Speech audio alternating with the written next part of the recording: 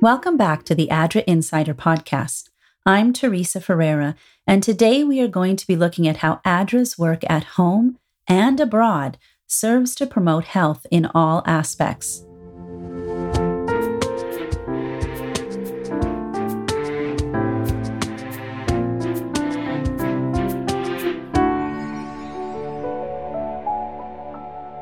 Before we start, here are a few preliminaries. To begin, we really hope you enjoyed our most recent mega episode highlighting our work in Ukraine. It has been over a year now since the invasion began, and the work of supporting Ukrainians continues to be important. It was an honor for us to tell the stories of brave people who have survived the horrors of war, and hope that if you haven't heard the episode yet, you'll give it a listen. It's a great inside look at the real-life effects of the war and how people continue on in the face of immense challenges. Secondly, we know that many people right now are rightly concerned about the situation in Sudan. Back in episode 5 of this season, we heard from our gender specialist, Maddie, about one of the projects that ADRA has been running in Sudan, making clean drinking water more accessible to local communities, and ensuring that water collection becomes an opportunity for women's equality. At present, the situation in Sudan is still volatile and uncertain. For now, we can at least confirm that the local and international employees of ADRA Sudan are safe from the violence. We do plan on dedicating an episode to what is happening there, but right now, we are still working on gathering the relevant information. Thirdly, the Disaster and Famine Relief Offering, or DFRO, is coming up on May 13. We have been promoting DFRO for a while now, so make sure to follow us on all our social media platforms to stay up to date with all our campaigns. The Disaster and Famine Relief Offering happens annually. Seventh-day Adventist churches across Canada give generously to help support the survivors of disasters and famines around the world. This year, the offering will be gathered shortly before Mother's Day. And I can't help but think of all the mothers around the world who are working so hard to provide for their families. The DFRO is an opportunity for churches in Canada to make a tangible difference in the lives of these brave, resilient women, their children, and their communities. For those in our audience who are members of the Seventh-day Adventist Church, please give generously to this cause on May 13. And remember, it's your loose offerings that matter on that day. Now, having covered all of that, let's get into the bulk of today's episode. We are still in our year of justice, and one important part of creating a just world is promoting health in all aspects of life: physical, mental, spiritual, social, and so on. Our executive director, Steve Matthews, can elaborate a bit more. In keeping with our Seventh-day Adventist values, ADRA is passionate about promoting health in multiple ways. We work hard to increase access to clean water, to bring children back from the brink of starvation and malnutrition, and to restore and maintain basic human dignity for people who have been abused, neglected, or otherwise harmed. Health is not a luxury for people who can afford organic food and gym memberships. It is a central part of human dignity for all. A lot of ADRA projects that might fall under other categories, food security, gender equality, and climate resilience, actually have a lot of overlap with the concept of health. Our gender equality work in Thailand, for example, focuses on keeping young girls in school. Making sure that girls have the support they need to pursue education also means keeping them safe from human trafficking and sexual exploitation. We mentioned similar things in our episode on water projects in Sudan. Justice and equality for women and girls lead to healthier lives for them. For another angle on health, many of our food security programs involve kitchen gardens, small-scale home-based farming that helps people grow vegetables to feed their families and sell in their communities. The health benefits of a vegetable garden are obvious. Vegetables are perhaps the most important part of a balanced diet and proper nutrition. Helping people to eat healthier has always been a prominent practice in Seventh-day Adventism, and we are proud to carry on that tradition. Food security projects serve health in other ways. During the COVID-19 pandemic, ADRA partnered with Seventh-day Adventist churches around Canada's East Coast to establish community gardens. In a time when people were mostly confined to living indoors and being away from others, outdoor community gardening spaces gave people the opportunity to be outside and to interact with neighbors safely in fresh, open air. The gardens were not only about promoting dietary health, but also mental health. In fact, you could say that all of ADRA Canada's national projects have some health element to them. ADRA Canada supports community-based initiatives such as food banks, community gardens, inner-city services, and youth programs by partnering with local Seventh-day Adventist conferences and churches, local leadership, and teams of volunteers. These projects span from coast to coast to coast, reaching from city centers to remote communities. For example, for many years, ADRA has supported a meal program at a First Nations school in Alberta, ensuring that students have the nutrition that they need to succeed in their education. Our work for Indigenous communities involves not only providing for their physical health, in this case, making sure school-aged children have enough food to eat, but also working toward their overall well-being. Helping children get educated makes a huge difference. Helping Indigenous children be connected and flourishing in their communities is a crucial step in righting the historic wrongs of Canadian history and in supporting the mental health of people who have endured so much. As we have mentioned already, water is also a crucially important part of how we promote health. While it can be easy to take clean, running water for granted, for many people around the world, access to hygienic water is a real daily struggle. Today, we are filming in a village that is really struggling for water. The river that runs by their village has long ago run dry. Today, after 5 years of drought, the people are having to dig deeper and deeper into the sand of the dry riverbed to get the water.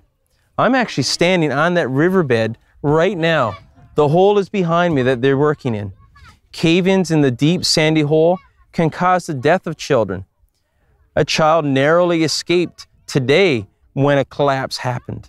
This is why ADRA considers our WASH projects to be such a high priority. WASH stands for water, sanitation, and hygiene. Providing people with clean water to drink, to cook with, and to bathe in is intrinsically related to the promotion of health in general, and often to the restoration of human dignity. In the thick of the COVID-19 pandemic, access to clean drinking water was sparse in the Kibera slum in Nairobi, Kenya.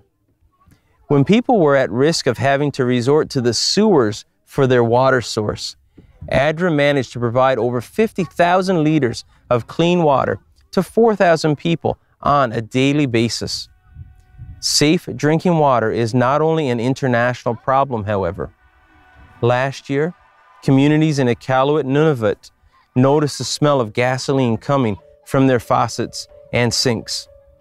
When it was confirmed that a fuel leak was compromising local water supplies, ADRA Canada and the Seventh-day Adventist Church immediately responded, sending the community 30 filtration units to make sure people had clean water to cook with and to drink.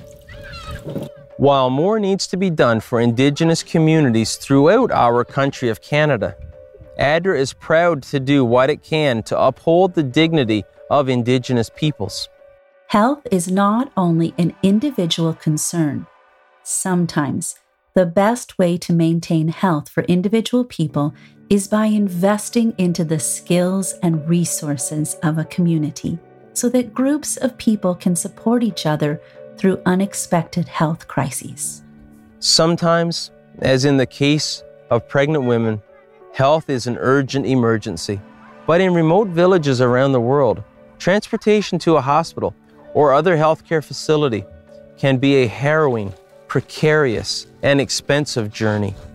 As part of our Embrace project in Cambodia, Myanmar, Rwanda, and the Philippines, ADRA created the community-based transport system.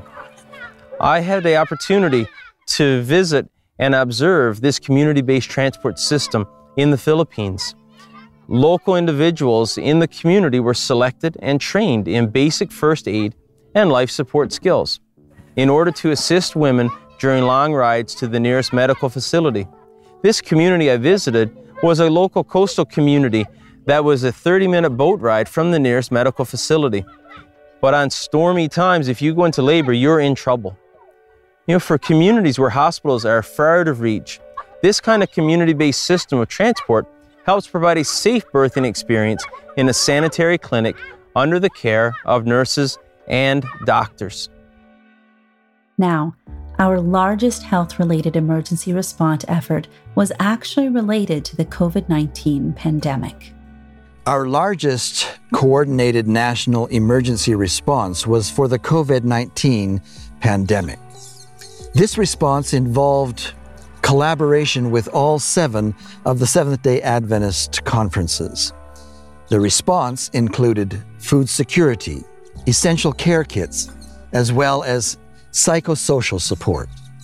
This is a prime example of how, in collaboration with the local Seventh-day Adventist conference, we support local churches and their volunteers as they provide immediate relief to disaster survivors. Our response to the pandemic was not, however, limited to Canada. One of the most striking stories of our COVID response comes actually from India. Those of you who regularly read the Canadian Adventist Messenger may have read about this next story already in the April issue of that magazine. We would encourage you to go read the article if you haven't already, but we do also have the article's author, Max, as our producer here on the show. So right now, I'm going to turn it over to him, and he's going to share a reworked extended version of the article that didn't end up making the cut for publication.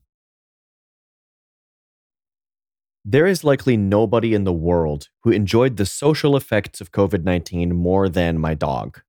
Some might make the same claim about their own pets, but as far as I can tell, my pup became the happiest creature in the whole world after March of 2020.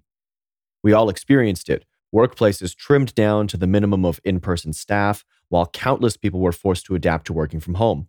Our cultural norms evolved. It became acceptable to admit among peers and supervisors that we had fashionably paired a dress shirt and tie with gym shorts on our last Zoom call, during which people from several generations worked tirelessly to unravel the mysteries of the mute button. But for many of us, the constant in a sea of change was the presence of our beloved furry friends. My dog probably doesn't understand the lingering mental health effects that prolonged lockdowns had on his humans. He most likely can't conceptualize the road trips, birthday parties, and communal worship experiences that his humans missed out on. But my dog likely shares one thing in common with many people who lived through the pandemic. He's so happy to have spent more time with his family. That sentiment seems to be a common one, perhaps the single, widely agreed upon bright side of this whole thing. Many of us had the blessing of spending increased time with loved ones during the uncertain months of COVID lockdowns. It was the thing that made an otherwise confusing and lonely time bearable. But a change of perspective can quickly remind us that the sometimes painful isolation of sheltering in place was itself a privilege. For many people around the world, staying at home to isolate themselves wasn't a real option. For some, the demands of being an essential worker kept them out of the house. For others, living with a large family in a small home in a densely packed urban center meant that ideas like quarantine and lockdowns were basically non-functional concepts. How exactly does one isolate themselves while living in a multi-generational household, in a small physical space, while daily having to go out to the market for life's necessities? This was the case in many parts of India. The high speed of infection and hospitalization combined with the massive population spelled disaster for their healthcare system. By the time the second wave of the pandemic hit India, hospitals were critically overwhelmed. Essential resources for frontline healthcare workers like personal protective equipment became scarce, and the oxygen tanks that helped infected lungs to breathe ran low. What started as a demand for 30 to 40 jumbo cylinders of oxygen per day escalated to 170. Dr. Ruth Anna Abraham, the chief medical officer of Pune Adventist Hospital, said, "Because the cylinders took quite some time to reach us, there were a couple of times when we were really scared that the care of many patients would be jeopardized." At the peak of the crisis, India saw over 400,000 new cases of COVID every day. As beds and equipment to care for patients became completely used up, the number of otherwise avoidable deaths began to climb. With the infection spreading out of control and hospitals turning people away, staying at home became a less and less viable way to avoid getting sick. What was a silver lining for many North Americans was simply another day in the trenches for families in India. In these trying moments, ADRA stepped up and demonstrated the power of its network. Partnering with Adventist hospitals across India, ADRA worked to improve the critical care of COVID patients. Hospitals received ventilators, oxygen concentrators, PPE, and other medical equipment. This included multi-parameter monitors, used especially in intensive care units or the ER to track patients' vital signs. We're talking cardiac activity, blood pressure, respiration, oxygen saturation, and temperature. As such, while ADRA's response was centered on the pandemic, the equipment provided in India served to reinforce essential hospital infrastructure that would be used for medical cases beyond COVID. This was an investment in sustainability for these hospitals and healthcare workers. One patient, named Ravi Gandhi, explained the tangible difference this made. In his own words, "I had a severe lung infection caused by COVID-19 and was being treated in one of the private hospitals in Surat, Gujarat. I spent almost 20 days in that hospital, but they were not able to maintain or even regularly monitor my oxygen level. So I transferred to Mehta's Seventh-day Adventist Hospital as soon as I could. There, I recovered within 5 to 6 days. Now I can breathe without an oxygen tank again." While stories like Ravi's are an encouragement and a blessing, the truth is that people should not have to face such dire circumstances and decisions. This is why promoting health is an essential part of how ADRA works to create a more just world. In the same spirit as the Adventist pioneers and the leadership of Ellen G. White, ADRA puts the logical implications of the Adventist health message into practical application. Our Together project, with generous support from Global Affairs Canada, works with remote and Indigenous communities in Cambodia, Kenya, the Philippines, and Uganda to ensure that the most vulnerable people in these areas can exercise their health-related human rights. Very often, these most vulnerable individuals are women and girls. In settings far removed from major urban areas, access to quality healthcare is already sparse. But there are unique additional obstacles that arise based on gender discrimination. Gender roles and social assumptions often place women and girls in vulnerable positions and deny them the decision-making power they are inherently entitled to. The result is that many people find themselves both far from the care they need and unable to make informed choices about the care they do get. Together is addressing these issues by increasing access to health care while also ensuring its quality.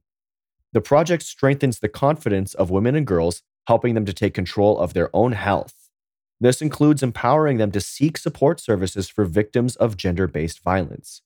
The training and increased capacity that are gained through this program also empower healthcare providers, social workers, and educators to deliver inclusive health and nutrition services to those in need.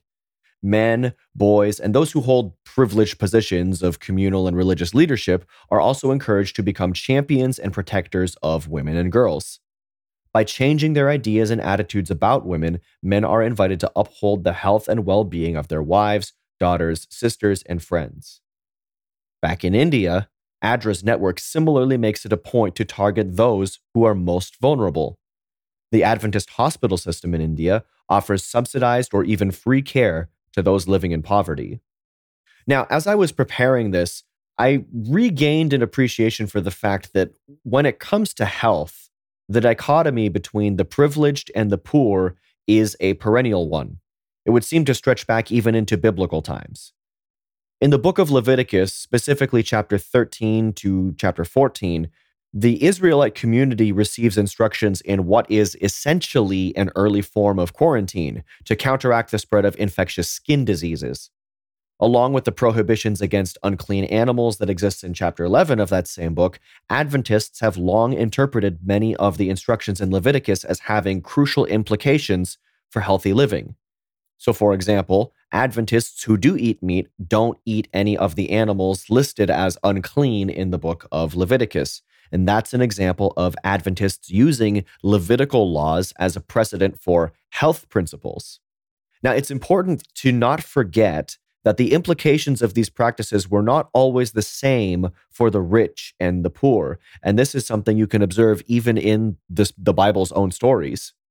2 Kings 15, verses 1 to 7, recalls King Uzziah of Judah, whose 52-year reign began when he was only 16 years old. The scripture gives his tenure as king mixed reviews. On the one hand, it says that he pleased the Lord in all the ways his father Amaziah had. On the other hand, his failure to eliminate the high places of cultic apostasy apparently led God to punish him with lifelong leprosy.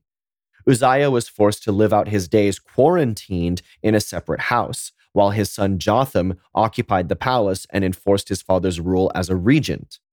While we aren't given a specific start date for his illness, the length of Uzziah's reign and the permanence of his leprosy implies that he spent a considerably long time living in isolation. And while it's easy to sympathize with the plight of a character who's forced to live alone, Uzziah still had the privilege of a separate house, as far as the wording goes in the Bible, to live in. To many of the lepers who lived later in the time of Jesus, Uzziah's years of leprosy would probably have seemed fairly luxurious. The lepers that Jesus met were people who had been forced out of society by the very principles that were designed to reduce the risk of infection.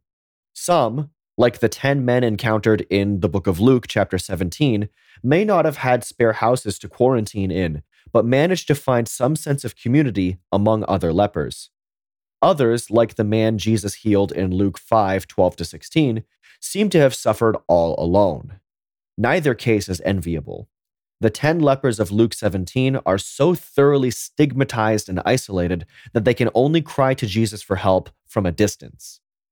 And in so examining the biblical precedent for quarantine, we must also examine the dichotomy of privilege and poverty. Just as King Uzziah lived out his leprous days in a separate house, I have the luxury of writing about how COVID lockdowns let me play with my dog more in my safe, warm apartment in Canada. And while I won't deny that there is almost certainly an under-examined collective existential trauma carried by those of us who spent too much time in various states of quarantine and lockdown, I can hardly compare the hours I spent binge-watching shows on Disney Plus to Ravi Gandhi's 20 consecutive days struggling to breathe. In the face of extreme human suffering, the line between count your blessings and check your privilege grows drastically thinner. But the Christian belief is that it is this kind of suffering that compelled the Word to become flesh and tabernacle among us, as it says in the first chapter of John's Gospel. What Christians believe is that in his incarnation, Jesus, acting as history's greatest frontline healthcare provider, proverbially pitched his tent in a colony of lepers. And it is this model of self-sacrificing love and compassion that compels ADRA and other Seventh-day Adventists all over the world to give, to serve, and to bridge the gap between privilege and poverty. So Ellen White, one of Adventism's founders, said famously that the medical missionary work of the Adventist Church was the right arm of what Adventists call the third angel's message, which comes from the book of Revelation. As far as she narrated it, Adventism has a message to bring to the world, but that message would be delivered through providing healthcare to people.